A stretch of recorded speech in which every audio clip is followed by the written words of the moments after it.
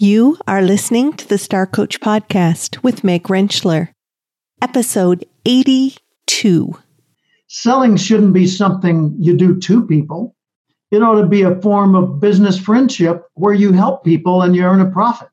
So if you approach it from that mentality, then the process of selling evolves to fit that mentality. And it doesn't go the old way of the talker, the persuader, the coercive kind of a person. And selling becomes a very pleasurable activity. Welcome to Star Coaches, the show for professional coaches that brings you coaching strategies, tools, and resources. Whatever your focus or niche, take a front seat weekly as industry leaders, decision makers, and innovators share their wisdom and expertise on the ins and outs of successful coaching. Now join your host, Meg Rentschler, as she connects you with your star coaching potential. Hello, welcome back to the Star Coach Show, where we are going to explore some more strategies, tools, and resources this week to help us be the best professional coaches we can be. And we have a dynamic guest to help us do that this week. We are welcoming Jim Cathcart to the show. Jim is perhaps the most award-winning professional speaker on the entire planet. His awards go on and on. He's the past president of the National Speakers Association, has authored 18 books, and has delivered over 3,100 speeches. Jim today is going to explore several different topics with us as we kind of walk through his different specialties. And we're going to look at what is within each of us that is sort of our special core talents, our gifts that we bring forward, and how do we help our clients tap into their unique greatness as well. And then how does that motivate us? How do we stay motivated to maybe even face the kinds of tasks that we don't really always want to face? And one of those is selling. We love coaching. Coaches love to coach, but sometimes the whole concept of marketing and selling is overwhelming. And Jim is going to help us focus on relationship selling, how we can provide the kind of value that we want to provide and help our clients get to the places that they want to get in a very natural way through something that he calls relationship selling. Now, Jim didn't just start as this very famous, successful speaker and businessman that he is now. He actually had quite a journey to get there. And I asked him to share his journey with us because sometimes I think as coaches, particularly for those of you who are just starting to build your businesses, we can get really frustrated about the time that it takes to get our name out there, to build the credibility, to build our list or the way that we can potentially impact our audience. So the first portion of this interview is Jim walking through the slow climb to success that he had and the different challenges that he faced. And I believe that brings a whole lot of value to all of us when we think about the fact that we're still on our journey and we're still on that path. And Jim is obviously now very successful and has done many wonderful things, some of which I've already told you about, but he didn't get there overnight. So I encourage you to listen through his journey, and then we get into how to tap into our talent, motivation, and relationship selling. So let's go to our interview with Jim Cathcart.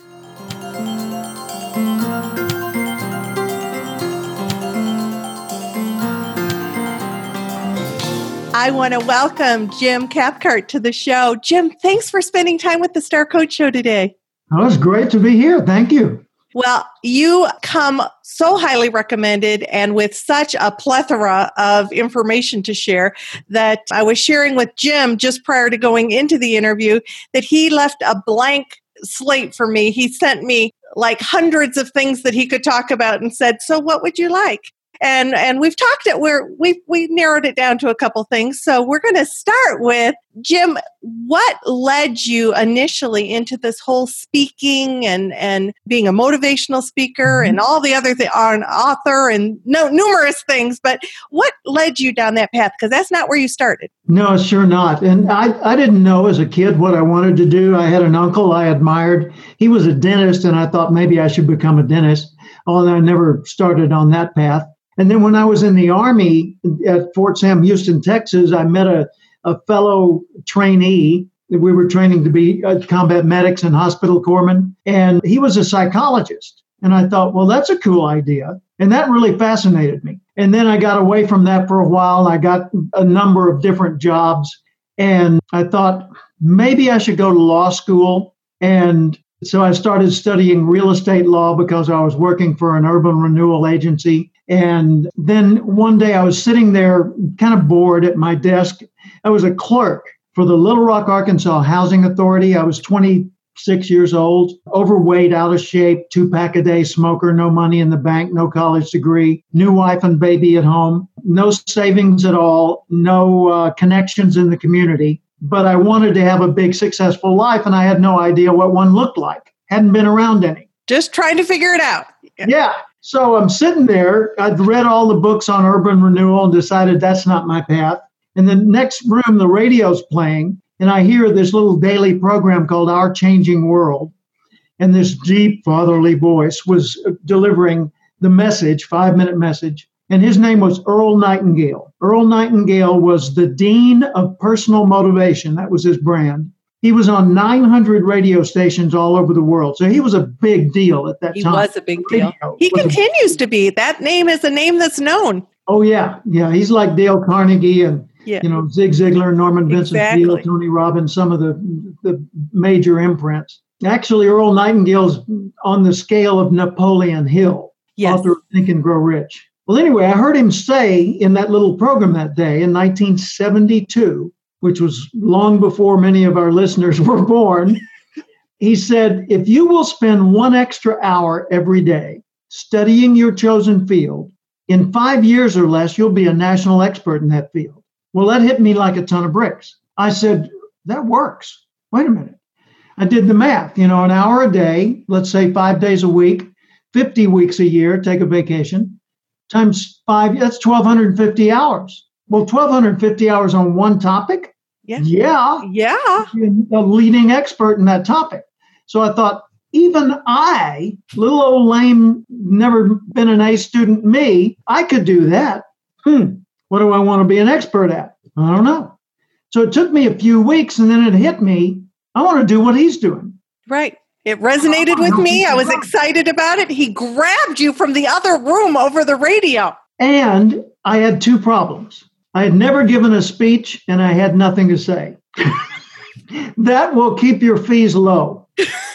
And so I thought, well, I guess I'll take him at his word. I will spend an hour or more every day studying the field of personal development, which was a new field to me. I didn't even know it existed until then. But this was the beginning of an era that became, in retrospect, known as the human potential movement. Mm-hmm. And so everybody was interested in motivation and psychology and, success strategies and stuff.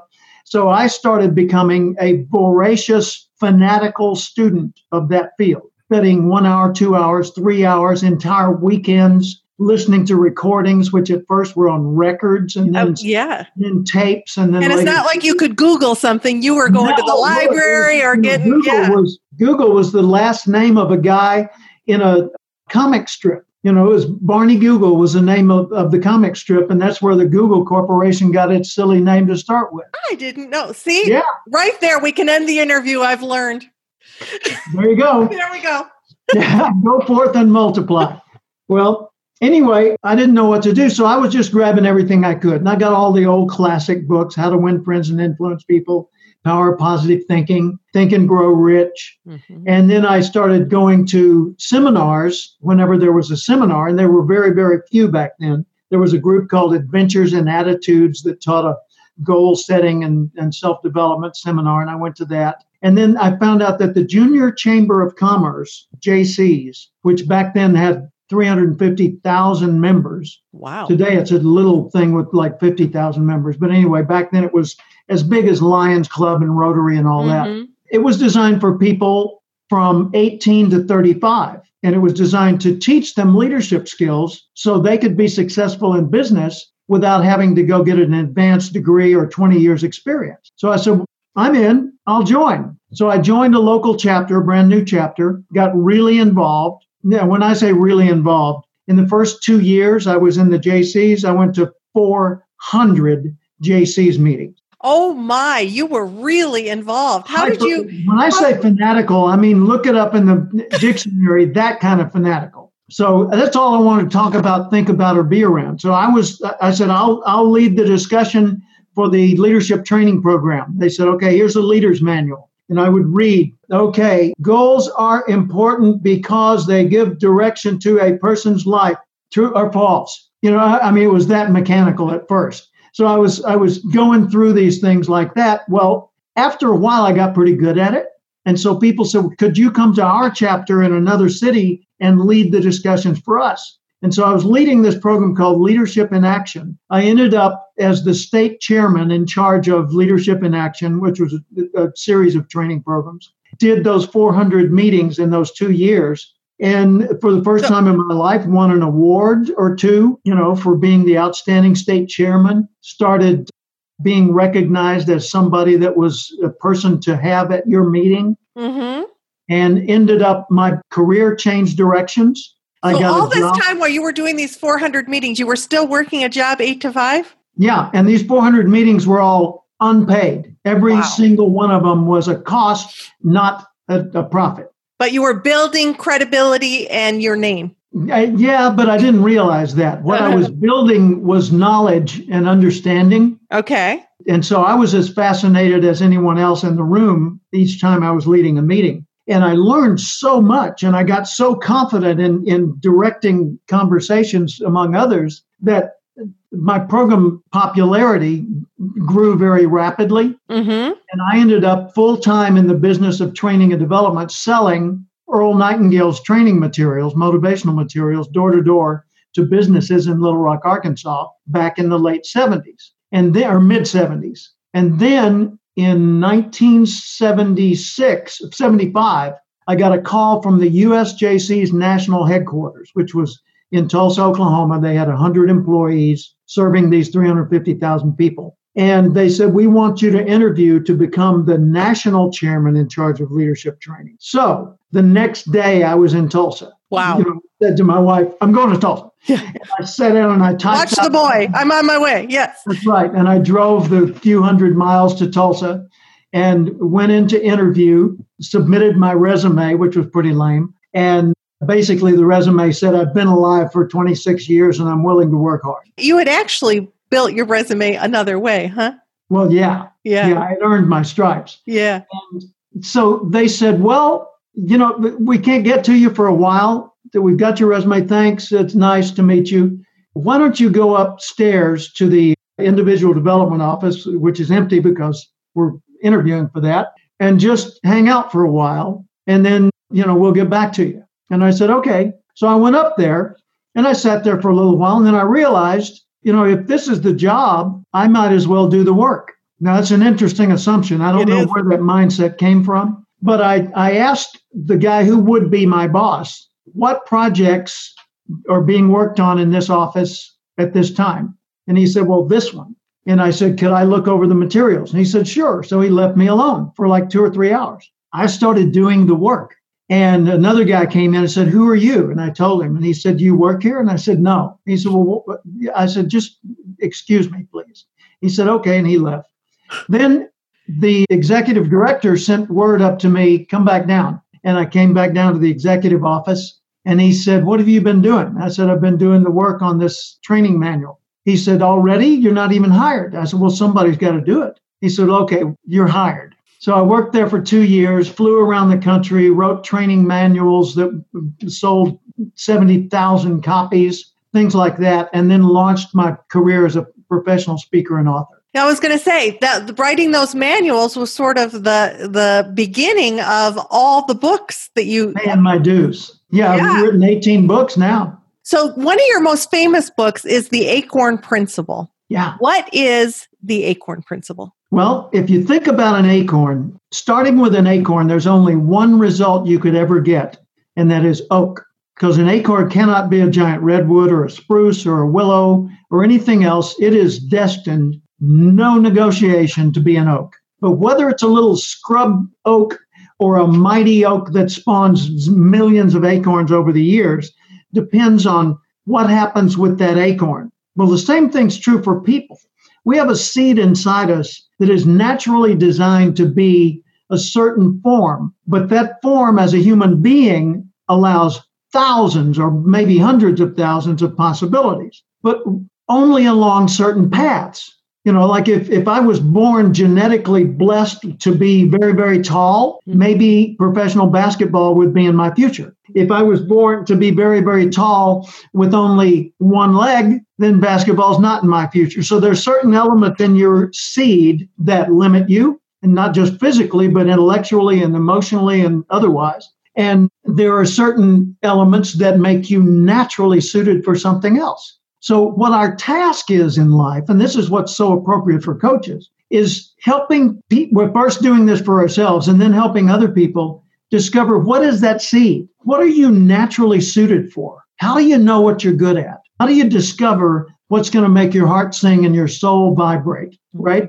Because when you find that, then you start life tailoring. First, you start career tailoring, you know, making career choices that allow you to do more and more of what you're suited for, less and less of what you're not. More and more resources to compensate for what you're not. More and more opportunities to allow the expression of what you are, right? Right. So it's all about tailoring your life, your career path, your business, your day-to-day habits, your lifestyle, your primary relationships. All those patterns are within your influence. You can't necessarily control them, but you can absolutely affect them. So the more you understand who you are, what makes you you, not just your personality type, but all the other elements of you, then the more you can make good life choices. And life is about the art of choosing well. And a coach can certainly partner with their clients to help them tap into that and grow awareness about that and ultimately make good choices and move forward. Absolutely. And if you don't, then you're going to end up being like, you know, the acorn that was sent to Redwood School and got all this coaching to be a great redwood, learning from the best redwoods of all time, developing redwood skills, and always coming in last in redwood class. Well, what's that about? I work harder than they do. Yeah, but you're an oak, stupid. You know, get back in the oak line. Yeah. So one of the things that, building on this, is that many coaches believe to like their heels at their feet that they were kind of born to be coaches, right? So when I teach coaching at one of the training programs that I work in, we get students from everywhere. We get students who are CEOs who are ready to retire, or lots of different executives from different fields, but they feel drawn to coach. They want to learn how to coach. They want to be certain. They just want to take it to that level, and they're motivated when they come in. Yeah. And sometimes things get in the way of that motivation. So when you gave me that blanket of, I'll talk about whatever you want to talk about, Meg, I was drawn to your motivation handbook and the different, the stories that you tell in there, and just the strategies, the tools. I mean, this is the strategies, tools, and resources, right? So let's dive in a little bit into the field of motivation and how, in particular, people who might be working for themselves, which many coaches are, how they might struggle with motivation and some things that they might apply to, kind of get over that. Sure. Yeah. Now, most people, if you say, they say, what do you do? And you say, I teach people how to motivate themselves. A lot of times they'll say they're extra punitive instead of intra punitive. In other words, they're not going to take responsibility for their own problems. They're going to say, I know somebody who. Yes. Right. So they say, I got some people over here. Can you motivate them? No. What? You're an expert on motivation. You wrote a book called The Self-Motivation Handbook. You've been a motivational speaker for 41 years, 3,100 engagements all over the world, and you can't motivate them? No, I can't motivate anybody. I can certainly provide motivational direction, but the only person that can motivate you is you. But you can stimulate. Yeah, you can stimulate motivation, but when you think about motivation, take the word apart. Motive, action, motivation, right? That's what it is. If it's only action, that's just generic behavior. If it's only motive, that's just wishes and dreams, right? You've got to have the desire, the motive, coupled with action upon it in order to create something. So the only way I can motivate somebody else is to activate their motives. Now you could say, well, no, you give people motives. No. If they don't, for example, if I were to hold a gun to somebody's head and say, I need your money, they would probably share it with me. Not willingly. And not because they were motivated. No. But their motive wouldn't be to give me money. Right. It would be to avoid death. Right. Right. So if they didn't care if they lived or died, they'd just look me in the eye and say, take your best shot. Sorry, dude, I'm not sharing.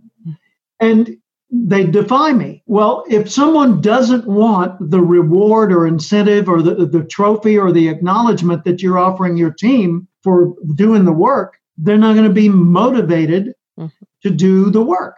So what do? Well, you find out from every person in your organization what their motives are. How do you do that? Dialogue, listening, paying attention, observing their patterns. Over time, with each person in your life, parents, children, any application, you can determine what stimulates another person and what doesn't. And if you inquire, why'd you do that? What was that about? Then you learn more about what the underlying motive is, because it's not the wanting the new car that is the thing to go for. It's understanding what a new car means to them. New car is prestige. It shows that I'm important. New car is transportation. It means I've got the freedom of movement. New car is a form of self-expression. I've customized it to be my car. Everybody sees it and they know it's mine. Right. New car is proof that my spouse loves me. New car, whatever new car happens to be. But it's not the car. The car is a tool. The motive is the key. And when you understand motives, it's a whole lot easier to motivate people. Okay. So let's look at the fact that coaches coming into their businesses have lots of motivations for wanting to do that. Yet they can hit some obstacles. Maybe they thought it was going to be so much easier to start their own business than it really was. Or they thought the number one thing. Yes. Number one thing, and this is true for professional speakers. I'm past president of the National Speakers Association, and I know thousands of others in that field. The same problem. They know their craft. They love practicing their craft, doing their thing. They hate selling new accounts. Yes. So the coaches say, oh man, I'm great at coaching. I can do blah, blah, blah, blah, blah. I can do all that for you. How do you get new accounts? No, a lot of online communication, referrals. I've got a new brochure on my website under reconstruction. In other words, they got no answer. Well, that's why I wrote the book, Relationship Selling. Selling shouldn't be something you do to people. It ought to be a form of business friendship where you help people and you earn a profit. So if you approach it from that mentality, then the process of selling evolves to fit that mentality. And it doesn't go the old way of the talker, the persuader, the coercive kind of a person. And selling becomes a very pleasurable activity. So that's the thing. Most coaches that I've known, and I've known many, find it difficult to stimulate themselves to make new contacts, but they love practicing their craft. Well, and you are so on target. Every student who comes into the program is talking about wanting to coach, not wanting to market or not wanting to build business. It's sort of like, I will become a coach and they will come. I will build it and they will come. So what are some other foundational pieces to the whole concept of relationship selling? Relationship selling is built on the concept that a relationship is a direct connection between people. You don't have relationships with things or organizations. You have relationships only with other human beings. And you don't have a relationship with a crowd. You have a relationship with each person within that crowd. So relationship is always personal. Even if it's a professional relationship, it's person to person.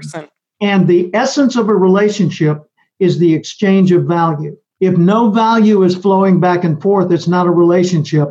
It may be a transaction, it may be a ritual, but it's not a relationship. So how do you make a relationship more valuable? Well, the answer is in the question, more value.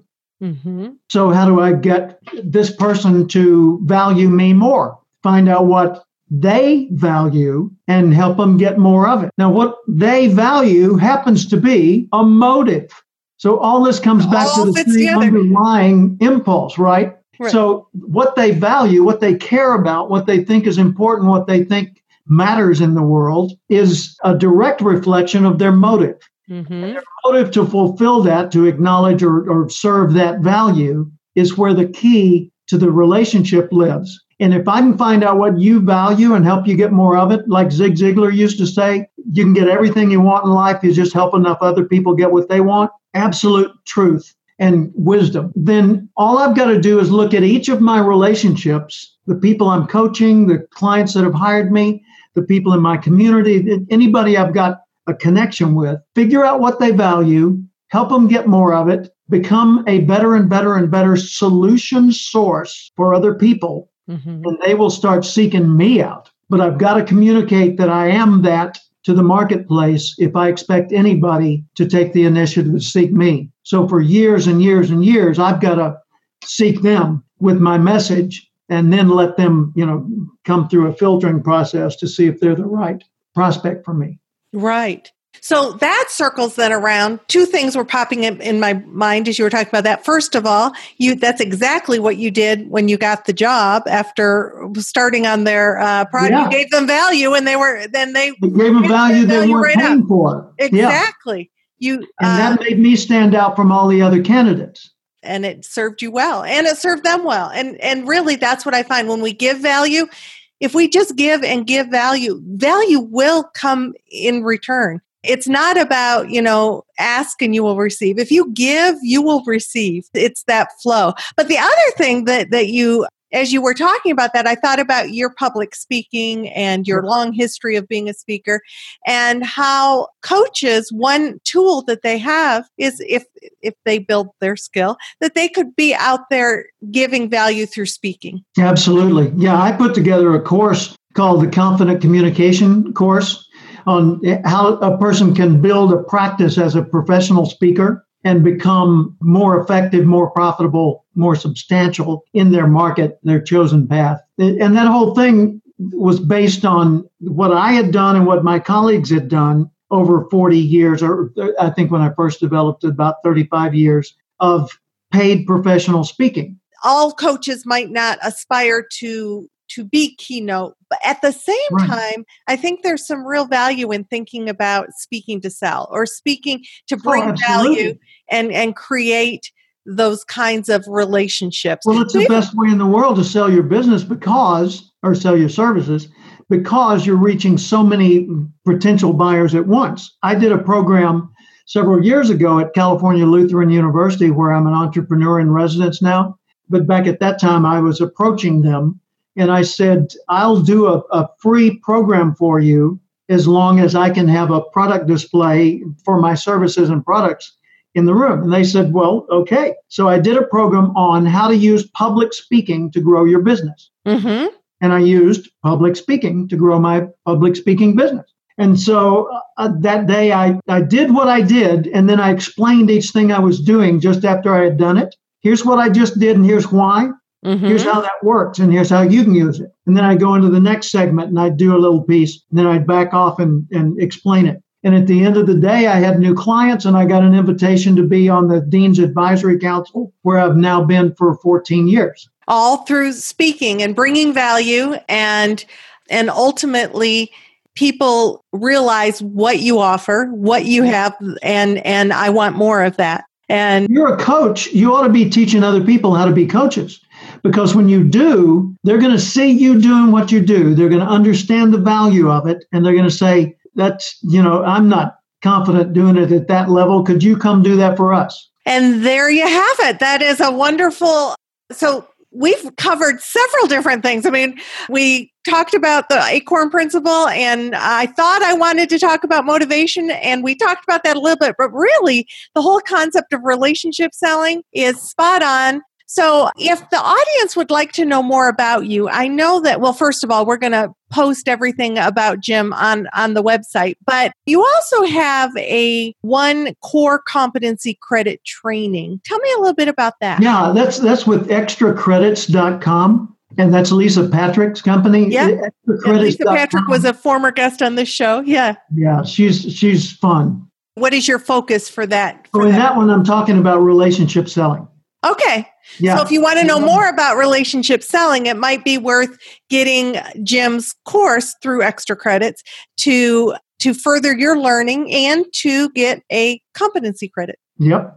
And Cathcart.com has 730 pages of resources that are free. Excellent. And we'll post that on the website for people to access. Yep. And I'm on Twitter and Facebook and, name them. But Facebook's where I live most of the time. So if someone really wants to know what's going on with me, I post on there all the time. And I post personal things, but not the kind of, I'm dining at the restaurant now. Yes. This is what I've ordered for dinner. I did this to achieve this, and here's how it worked. Here's an example. That kind of. Good. So it's a learning tool. You're putting value on even for coaches. For coaches, I recommend that you do get active on Facebook, do get active on LinkedIn. Think of LinkedIn as a free website and treat it like one, and a great prospecting source. But on Facebook, participate in Facebook as if you are your product. So every post you make that has a personal nature to it, make sure it's compatible with the brand you're trying to build and the level of communication or relationship you want to have with the people who would be the potential readers. I've got quite a following on Facebook, thousands and thousands of people, and I get feedback all the time on personal as well as professional posts. Mm-hmm. Some of them go nowhere, and some of them get 200 reactions in one day. So that's great. So make your Facebook congruent with who you are professionally, your brand, and interact with people on that. Continue to build your credibility through that and bring value through Facebook as well. You bet. Thank you, Jim, for spending time with us today and sharing so much information. My privilege, Meg. I appreciate it.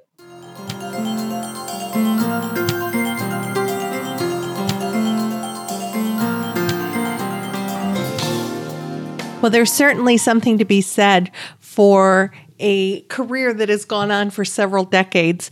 The resources that we have available for you to explore about Jim go on, and you're going to want to go to starcoachshow.com to be able to look at the books that he has and the extra credit course that he was talking about. We've also uploaded his TED Talk, which is full of value as well. So go to starcoachshow.com, and on the resource page, you'll learn more about Jim Cathcart.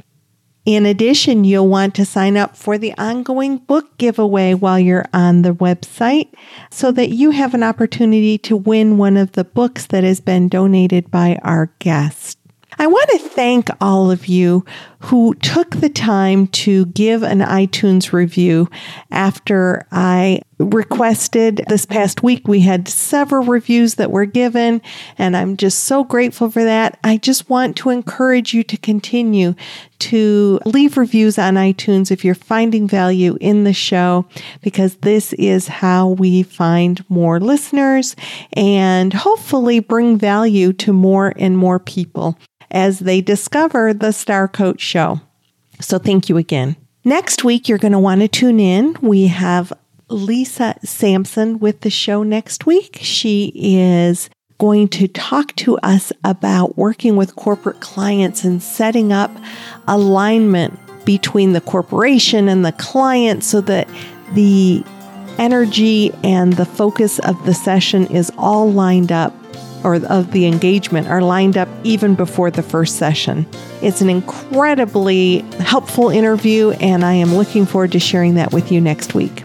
So until next week, this is Meg Rentschler wishing you the very best for your coaching success. We'll talk to you in a week.